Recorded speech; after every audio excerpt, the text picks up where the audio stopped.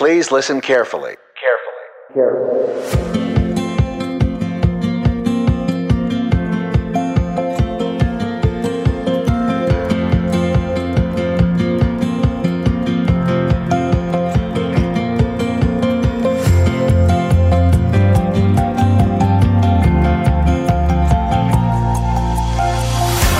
Welcome back to Utterly Moderate, the official podcast of the Connors Forum for a Healthy Democracy.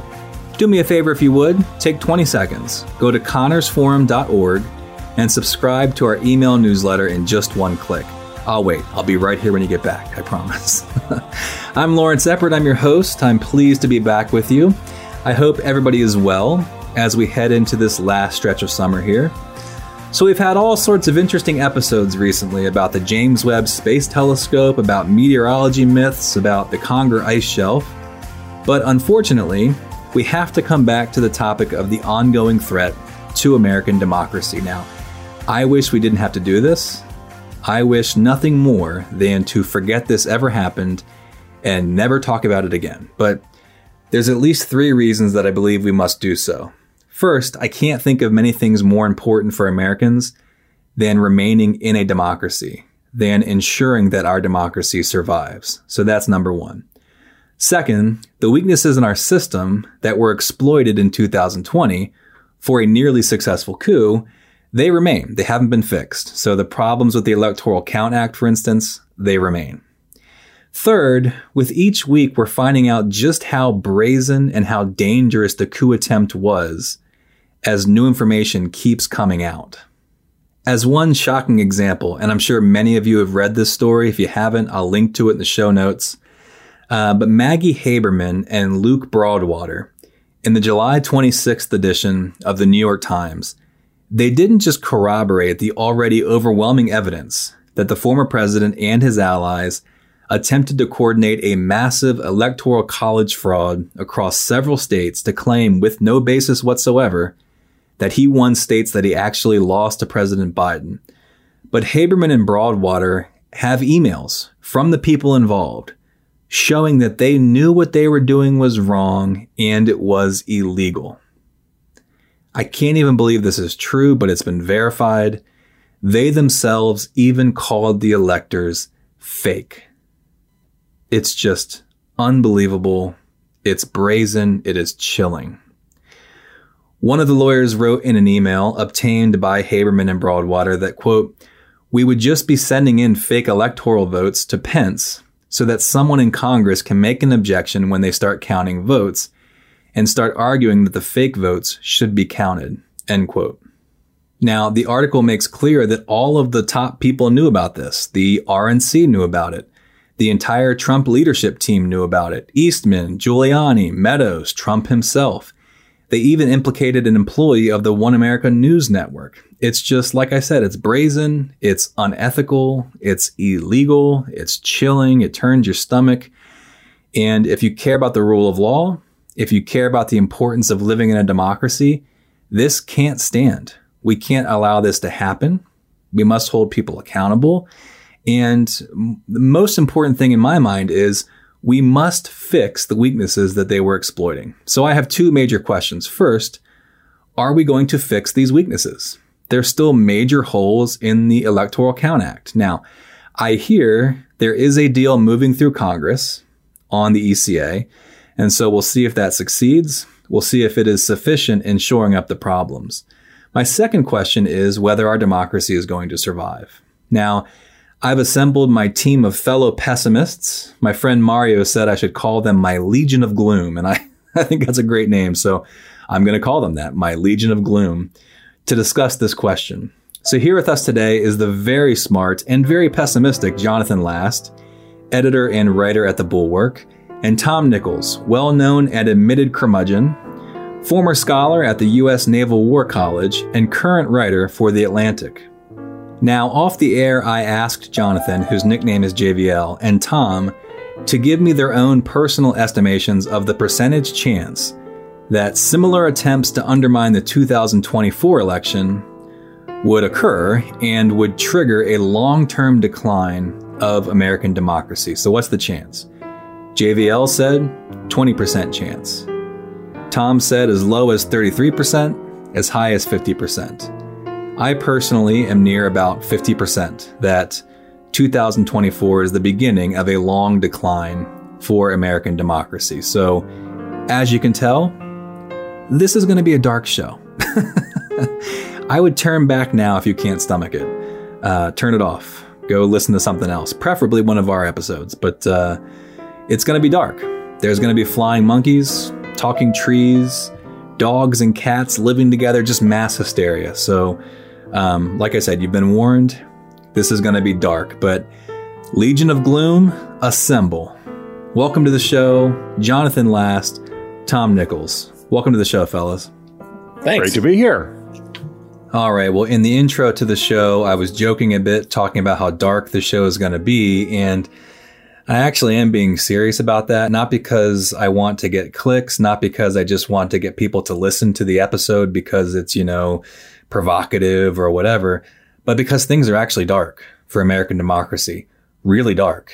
We're in a bad spot. So, Jonathan, Tom, from your perspective, what are the biggest weaknesses in our system that we must shore up? Tom, you want to go first? Yeah, because I worked in state government for 2.5 years. That's the weak link that everybody's not paying attention to, especially the Democratic Party. The Democrats, and I'm going to just steal from Mark Alilla here, the Democrats have a daddy problem. They think that that controlling the presidency, that they get a dad who fixes everything from the White House on down. And it doesn't work that way. Republicans have always understood that you start at the bottom and work your way up by voting in every local and regional and county state election.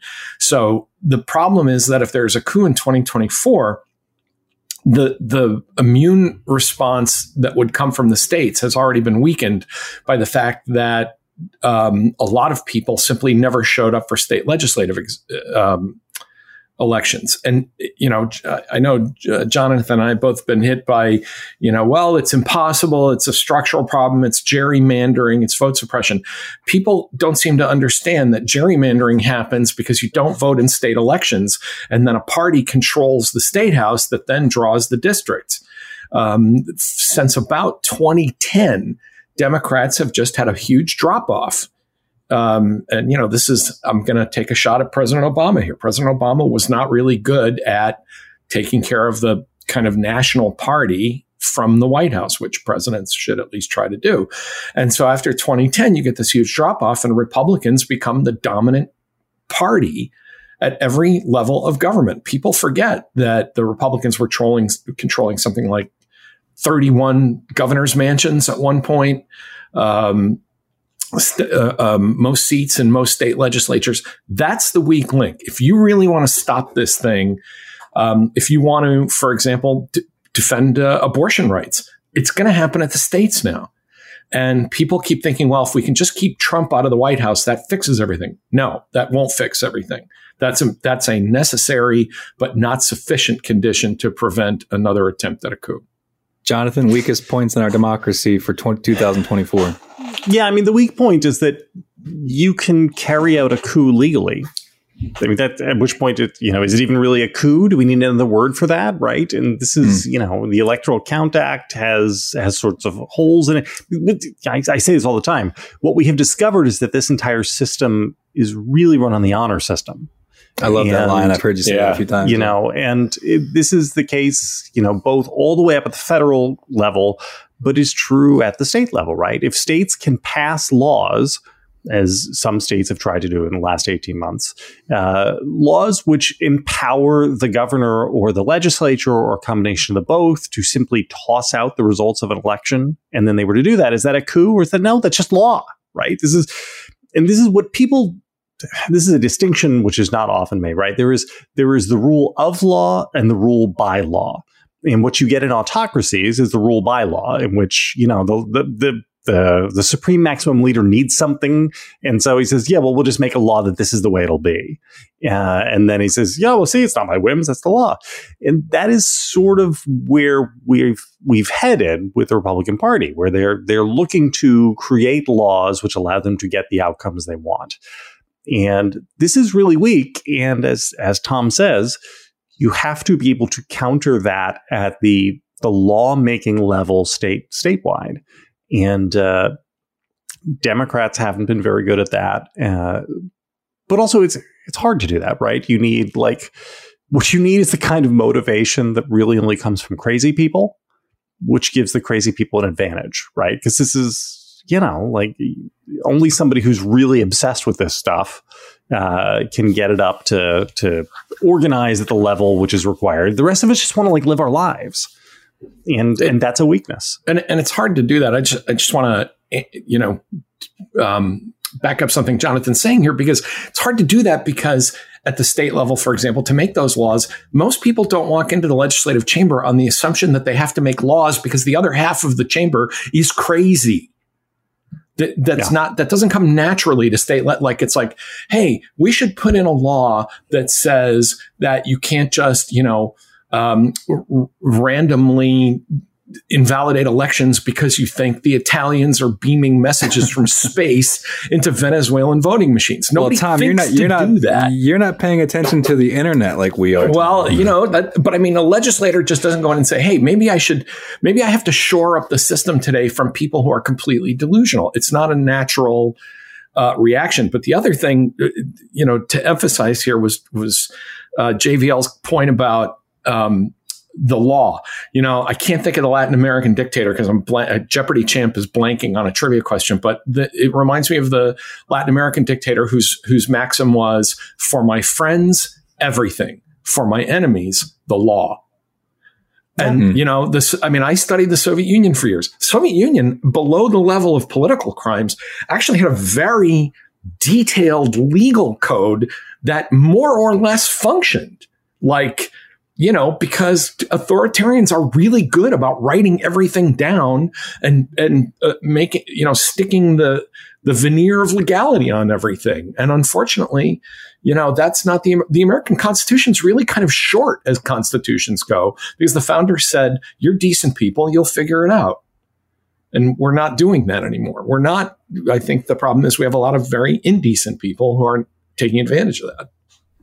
All right, let's talk about two weaknesses in particular, the ECA and this independent state legislature theory. So on the ECA, Kimberly Whaley, who's a University of Baltimore law professor and frequent guest on this show, she explained to us that, quote, there are massive holes in the Electoral Count Act. It is stunning that there is nothing requiring states to count the popular vote. That is not democracy. If this is not addressed, state legislatures and/or Congress can steal the next election. The future of our republic is at stake, end quote. In addition, the Supreme Court has said they will listen to a case about this independent state legislature theory. I don't care if we start with that or with the ECA, but Tom, I think you want to start with the state legislature theory. So tell us, what is this theory and why does it matter? Well, the idea here is that the state legislatures are supreme. The Constitution is silent on, more or less silent on how states can pick electors. The problem is there's also things like the 14th Amendment and, a lot of other things about how people can vote. But what the Supreme Court, and let me just, go off on this Supreme Court for 1 second to say, oh, we're originalists. We're just, going by the document. We're just throwing it back to the states. We're not coming up with any innovative legal doctrines. This is a pretty innovative legal doctrine. If they simply say, you know what, if the state of Florida, the state of Iowa decides that, they're going to choose the president by, with a spirited game of tiddlywinks, that's really none of the federal government's business. Well, it is the federal government's business. I mean, we are a federal state and we have to protect something like, something that we would think of as voting rights.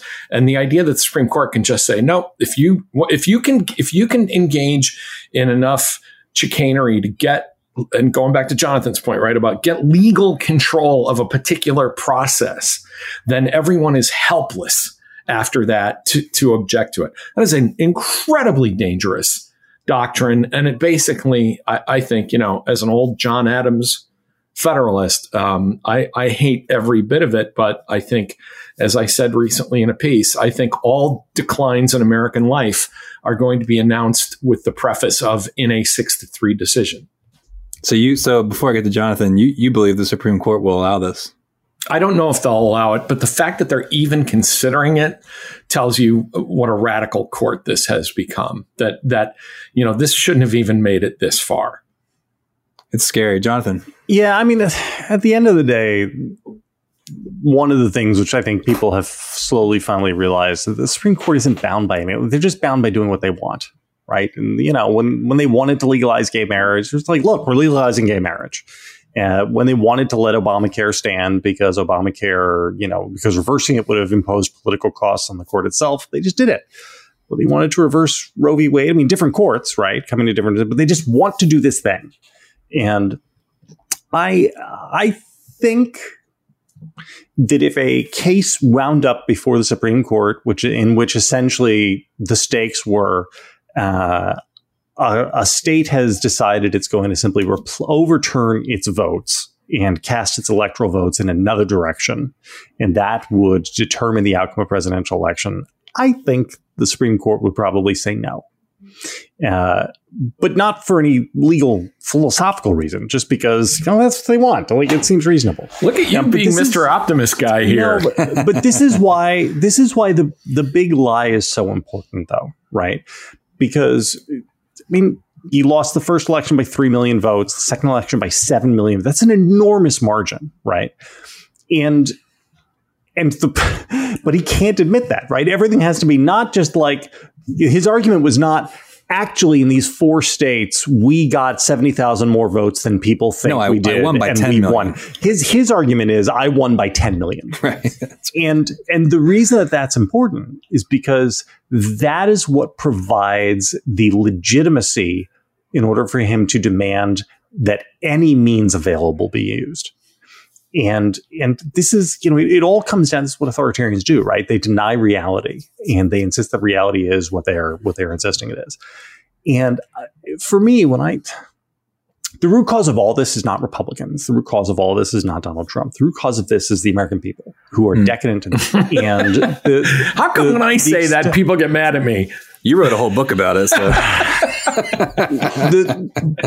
The truth is that, you got like 40% of the country who looks at this and says, yeah, I think Donald Trump did win by 10 million votes, which is insane.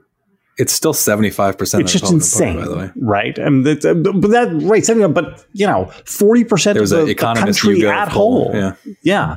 And how does anything function like that? But it is 75% of the Republican Party, Lawrence. But then on the other side, and I'm not both siding this, both sides are not equal threats to democracy right now. But then you have primary elections, even now, among Democrats, where you're getting 12 and 15 and 17% turnout. I'm sorry. I thought this was an existential battle for democracy. Yeah, treat it seriously. Right. Primary elections are where you take people with you to show them where that's a good dry run for voting in the general election. The youth vote we're patting ourselves on the back because at the moment of ultimate crisis 2 years ago, the youth vote rocketed up to 50%. Which is to say, it only finally lagged the general vote by about 18 points or 16 points. I mean, come on. At some point, if you really believe we're in that much danger, then you have to act like it. And you have to say things like, I'm going to vote based on nothing else but the danger to democracy.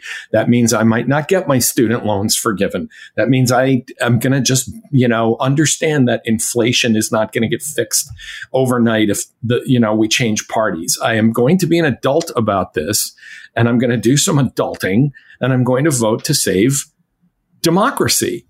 And instead, it has, I mean, I'm laughing because JVL comes around and saying the American people are decadent, stupid, and weak. And I'm like, I gently phrased that in an entire book, and I still had people mad at me. Go to Amazon.com and buy Our Own Worst Enemy right now. It's on sale, by the way, so you can get it cheap. Prime Day. It's Prime, yeah. But this is where I'm always saying that Jonathan is my spirit animal because he just said it right out loud, and it's not. We're still a good. I mean, I feel like I'm going to do the Marlon Brando speech from Superman. They are good people, Kal-El. They wish to be, but which is why I've sent them you, my only son. But can you do the rest of the interview in that voice, please?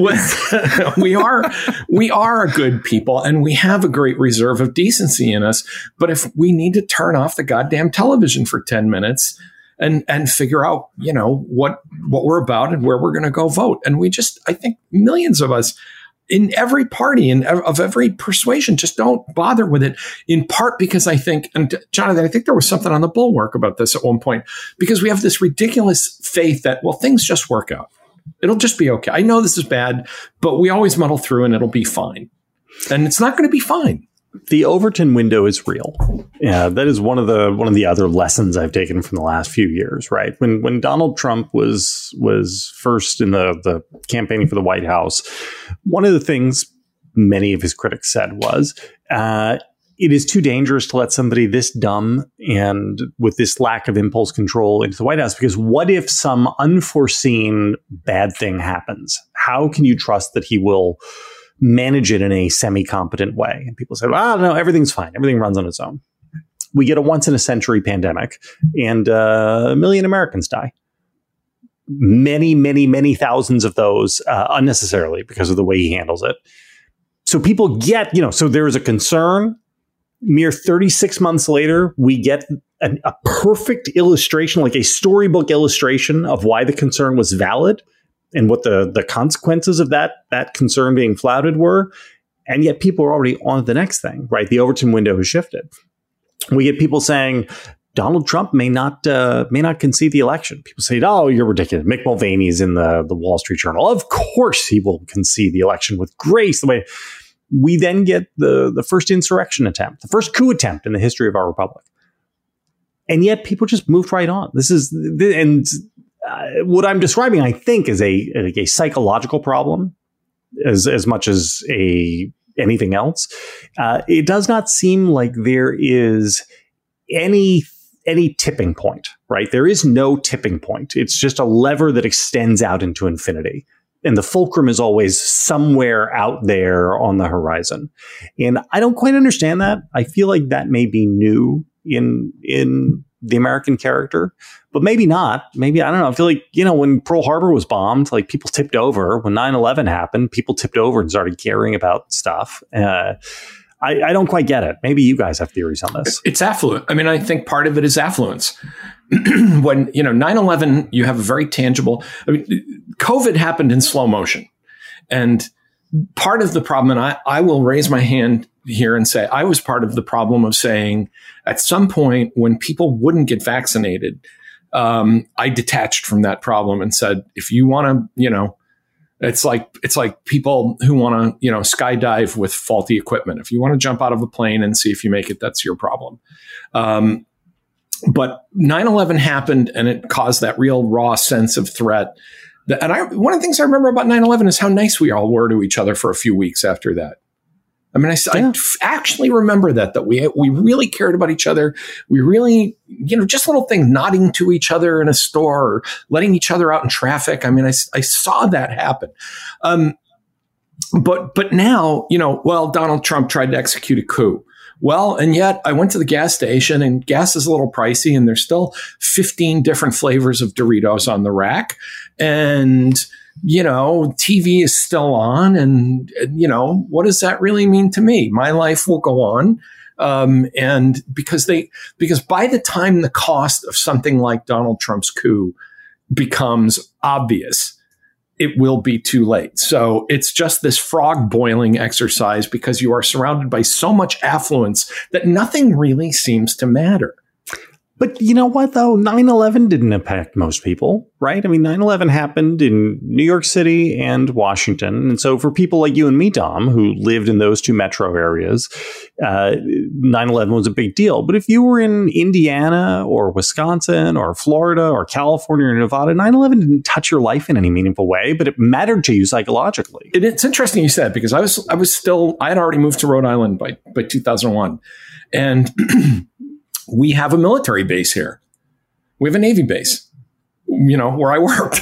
And people in this little island I live on were freaked out. Somebody called. We had guys in hazmat suits at the local Shaw's supermarket because someone found, wait for it, white powder in an aisle on the floor of a supermarket.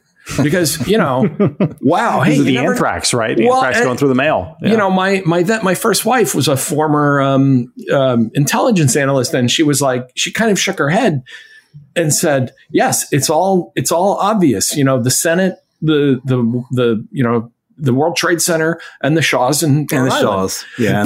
But even because we lived near a reservoir that was near a military base, we bought a couple of cases of water just reflexively. Like we said, can't hurt to just have some water in the basement. And it affected us. And I think it affected people, when we're out there. I remember I was playing golf with some guys and we looked up and the sky, because we're right near the Warwick Airport, the skies were silent. And old guys playing golf in Rhode Island looked up in the sky and went, hey, this thing is no joke. This is real. So Jonathan, I'm going to take a little bit of, issue with you here and say people across the country, and the ripple effect of knowing people who were affected by this went through the country, of, people whose kids went to New York or, to DC and had a friend from school whose friend knew a guy. With this, it's so political and because your rights seem so untouchable until they're touchable. That's why I actually think the bigger effect than the coup on people has been Dobbs, because suddenly it's like, hey, wait a minute. A state trooper might actually stop me from crossing state lines because I'm like a young woman. And, what are we going to do? Set up, pregnancy testing checkpoint Charlies along I-95? Yeah. Okay. These kooks are actually talking about it. It could happen. So I think but I still think that affluence problem is a real problem, that in your day-to-day life, you're not seeing how your rights get taken away when somebody like Donald Trump shows up and says, I'm just going to overturn the vote. And I'm terrified that nobody's going to think of that with the Supreme Court deciding that, if you can take over a state legislature, you can functionally end democracy one state at a time in American federalism.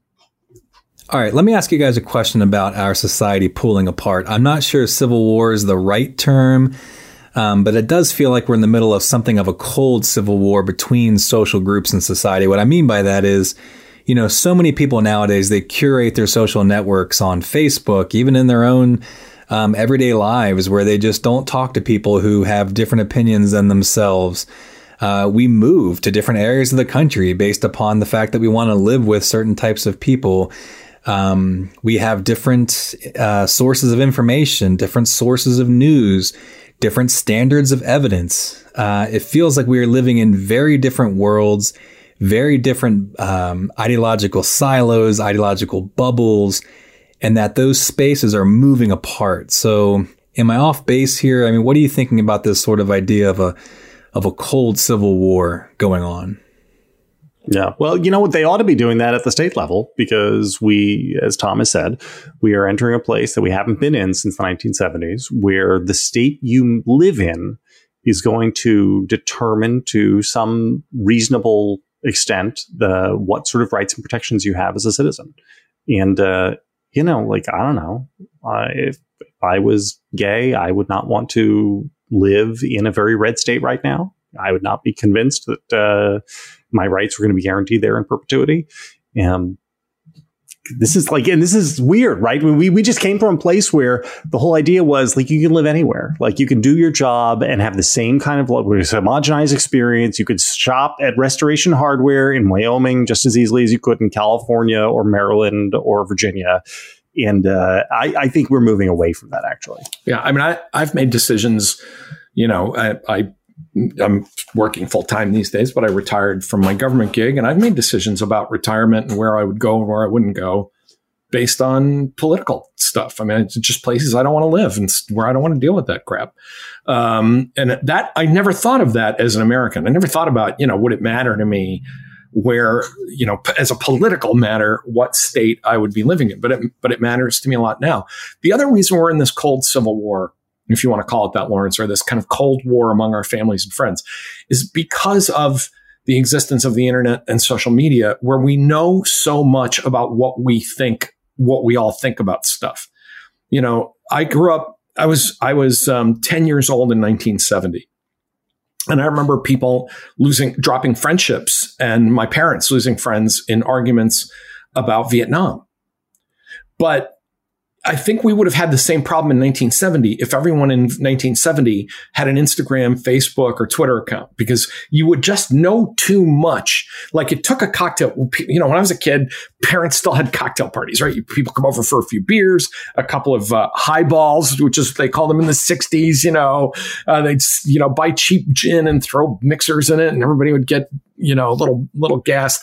And they would start having arguments about politics. That's when you found out what people believed about politics. You didn't go every morning and check to say, what does Harry down the street think about the Affordable Care Act? You just didn't know that stuff. And it kept the temperature down because you weren't constantly sticking political meat thermometers in each other all day long to find this stuff out. Now it's unavoidable. We just know. And it's also unavoidable when you walk in the house. If Fox is on, you know what kind of house you're in instantly. If MSNBC is on, you know already where you are. It didn't, when I was a kid, it was not a big political decision about whether you watched Peter Jennings or Walter Cronkite. But now we have all these little signals and flares that we send up. The people with their Trump flags on trucks. I don't remember people doing that stuff when I was a kid. You just didn't do it. Politics was not a performance art thing.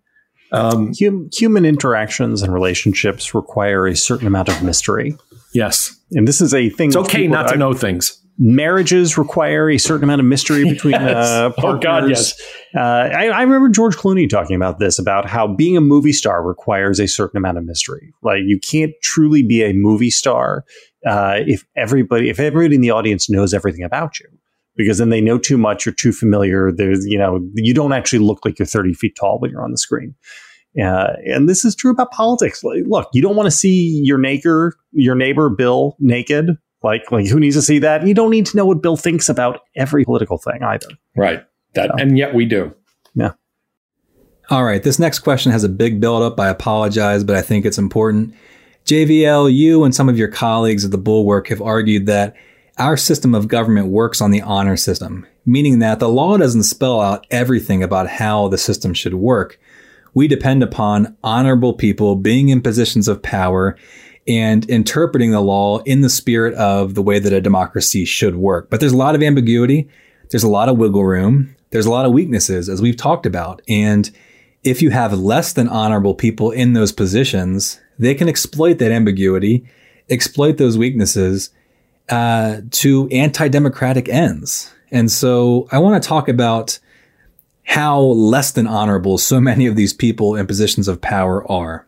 Mark Leibovich was writing about his book, Thank You for Your Servitude, in The Atlantic recently.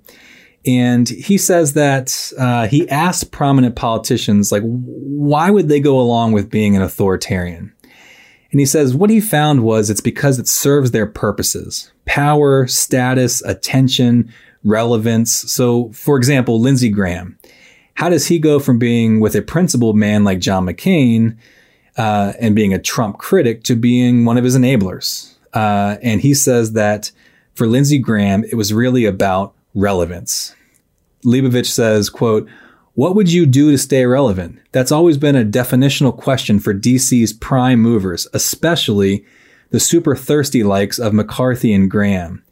If they'd never stooped this low before, maybe it's just because no one ever asked them to," end quote.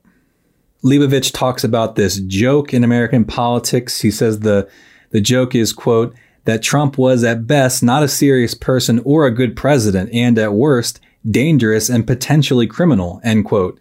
He said everybody in Washington gets this joke, Republicans and Democrats, but they go along with it for status, for power, for relevance, and for attention. JVL, one of your colleagues at the Bulwark, Tim Miller, has got a great new book out called Why We Did It, writing about his time as a political operative in Washington. He writes that the RNC would send out, quote, unconscionable mailers to every elderly conservative in America. These letters were made up almost exclusively of hyperbole and ad hominem and conspiracies. They add absolutely zero to the political discourse, but they work in the sense that they are effective at keeping the olds upset so that they continue sending in their Social Security money, end quote. Tim Miller says at no point was it considered whether they should be spreading lies and slander, just how much money could be raised and how much bad press it might cause. It was all about winning, all about staying in the game. Now, I actually asked one of my friends recently who worked on Capitol Hill for years. I said, what percentage of Congress people really have no principles? They're just desperate to stay in the thrill of the game, acquire and maintain power and status, stay in the spotlight, stay relevant, regardless of whether what they did helped or hurt democracy. Didn't matter, right? Just wanted status, relevance, stay in the game, etc. This person told me at least 51% and maybe as high as 80% or more are just in it for those things: power, status, relevance, staying in the spotlight, etc. They also told me a disproportionately high number are probably sociopaths. Whew, so, fellas, if we have all these major weaknesses in our system just waiting to be exploited, and the one thing that is saving us is depending upon honorable people and not to exploit them, what hope do we have, given what I've just read you? Well, I think part of the problem is that now the feeder for Congress is to have worked in politics and come from the staff or some political background. The days where, my boss on the Hill was the heir to a food fortune. And, he worked in the family business. He served in the Air Force. He became a congressman, and then he became a senator. He did things before he went to Congress. Now it is, this is now composed of people, to use a phrase that an old friend of mine from DC always uses. They cannot, and Tim Miller has brought this up as well, they cannot conceive of a life outside of the Beltway ecosystem. Like that for them is a living death. It's like Jack Donaghy on 30 Rock when he says, Lemon, they're on LinkedIn. It's like being dead. To not be in the game, to not be, near that center of power is just incomprehensible to them. I had a falling out with someone in politics over Trump, who thought the worst thing he could say to me is, you're going to be irrelevant. Like that was the most terrifying thing you could think of. I'm sorry that you lost Lindsey Graham as a friend. Yeah, well, but when the minute I saw that from Graham, I'm like, that is, you can find it's not an unusual thing. You can find a million people in politics who say, oh, the worst thing in the world is you're going to be irrelevant. You actually have to go work a straight job. You might actually not authoritarianism. That's not the worst thing in the world. No relevance. No, well, working a straight job for a lot. The other thing that's happened is you have all these political entrepreneurs who have figured out that if I jump into this and scare the out of old people, and I'm a footman for some power, I don't have to go to an office and sit in a cubicle. I'm special. I'm slated for greater things. I'm going to be important. I'm going to do stuff. It's the Fredo stuff. I'm smart. I know things.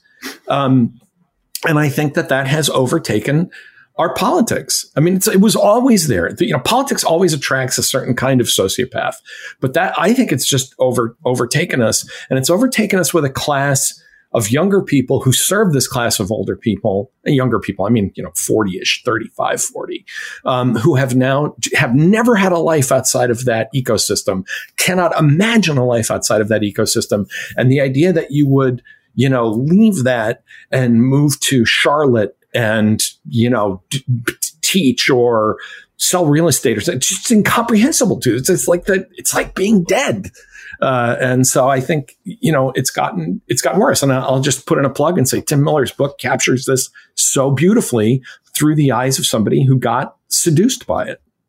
Yeah, he lets you cry just enough, and then he'll give you a good laugh in that book. So one of the things I have a hard time getting used to is this class of performative clowns like Cawthorn and MTG and Boebert, and who are like, we're their just voters. Bring only PR people with you to DC, nobody else.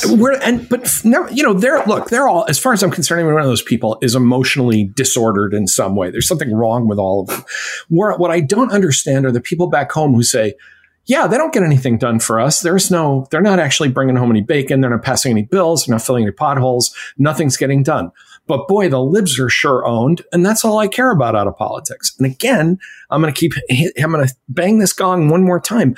That's the problem of affluence, because it used to be that when your rep, went to Boston or to Washington, people back home said, hey, I expect to see a bridge fixed. I expect to see potholes filled. I expect to see, stuff happening. And because we live at such a high standard of living, it almost seems like impossible that it matters one way or another who's there, because you're already, pushing the pedal down so hard, right? That it's like you're already living in a place with good roads, basically good roads, and basically, with shopping malls and infrastructure and transportation. And it doesn't matter who your member of Congress is, because there's so much money and it's spread out so much across the country that you think you can afford to send a clown like Boebert who's not going to do anything. The top of the top of Maslow's pyramid of needs is lib owning. Right. We've already got enough to eat. We've got the bridges are fixed. We got good cars. We've got the mail is delivered. And so we're at the very top, where the only thing that matters anymore for self-actualization is lib owning. Well, and I think in a political science-y way, since we are here with an academic program, I think there was one political scientist who called it post-material needs.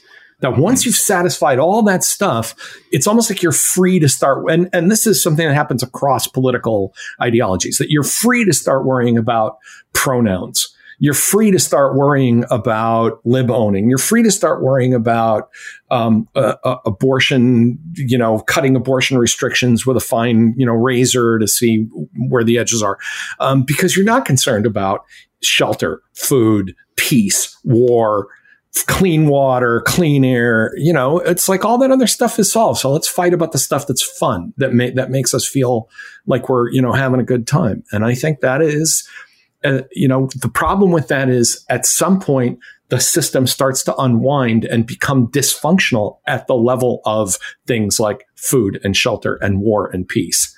But again, too late for anybody to do anything about it. Well, Jonathan Last and Tom Nichols, our Legion of Gloom, you did not disappoint. I need to go have a beer. So thank you so much for joining the program today. Thank you. Thank you. Happy trails to you until we meet again. Happy trails to you. Keep smiling until then. Who cares about the clouds when we're together? Just sing a song and bring the sunny weather. Happy trails to you till we meet again.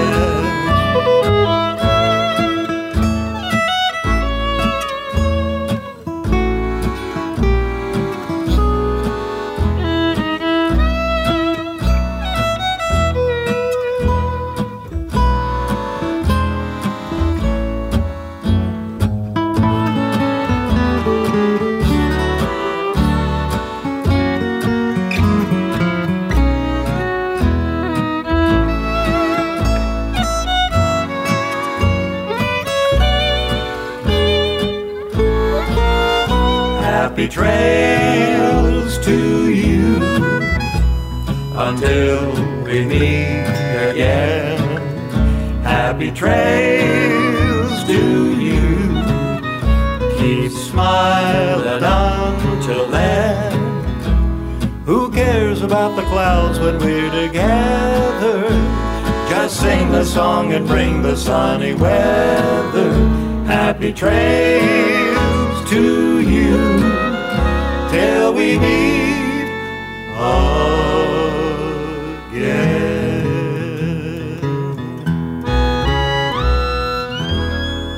Goodbye, good luck, and may the good Lord take a liking to you.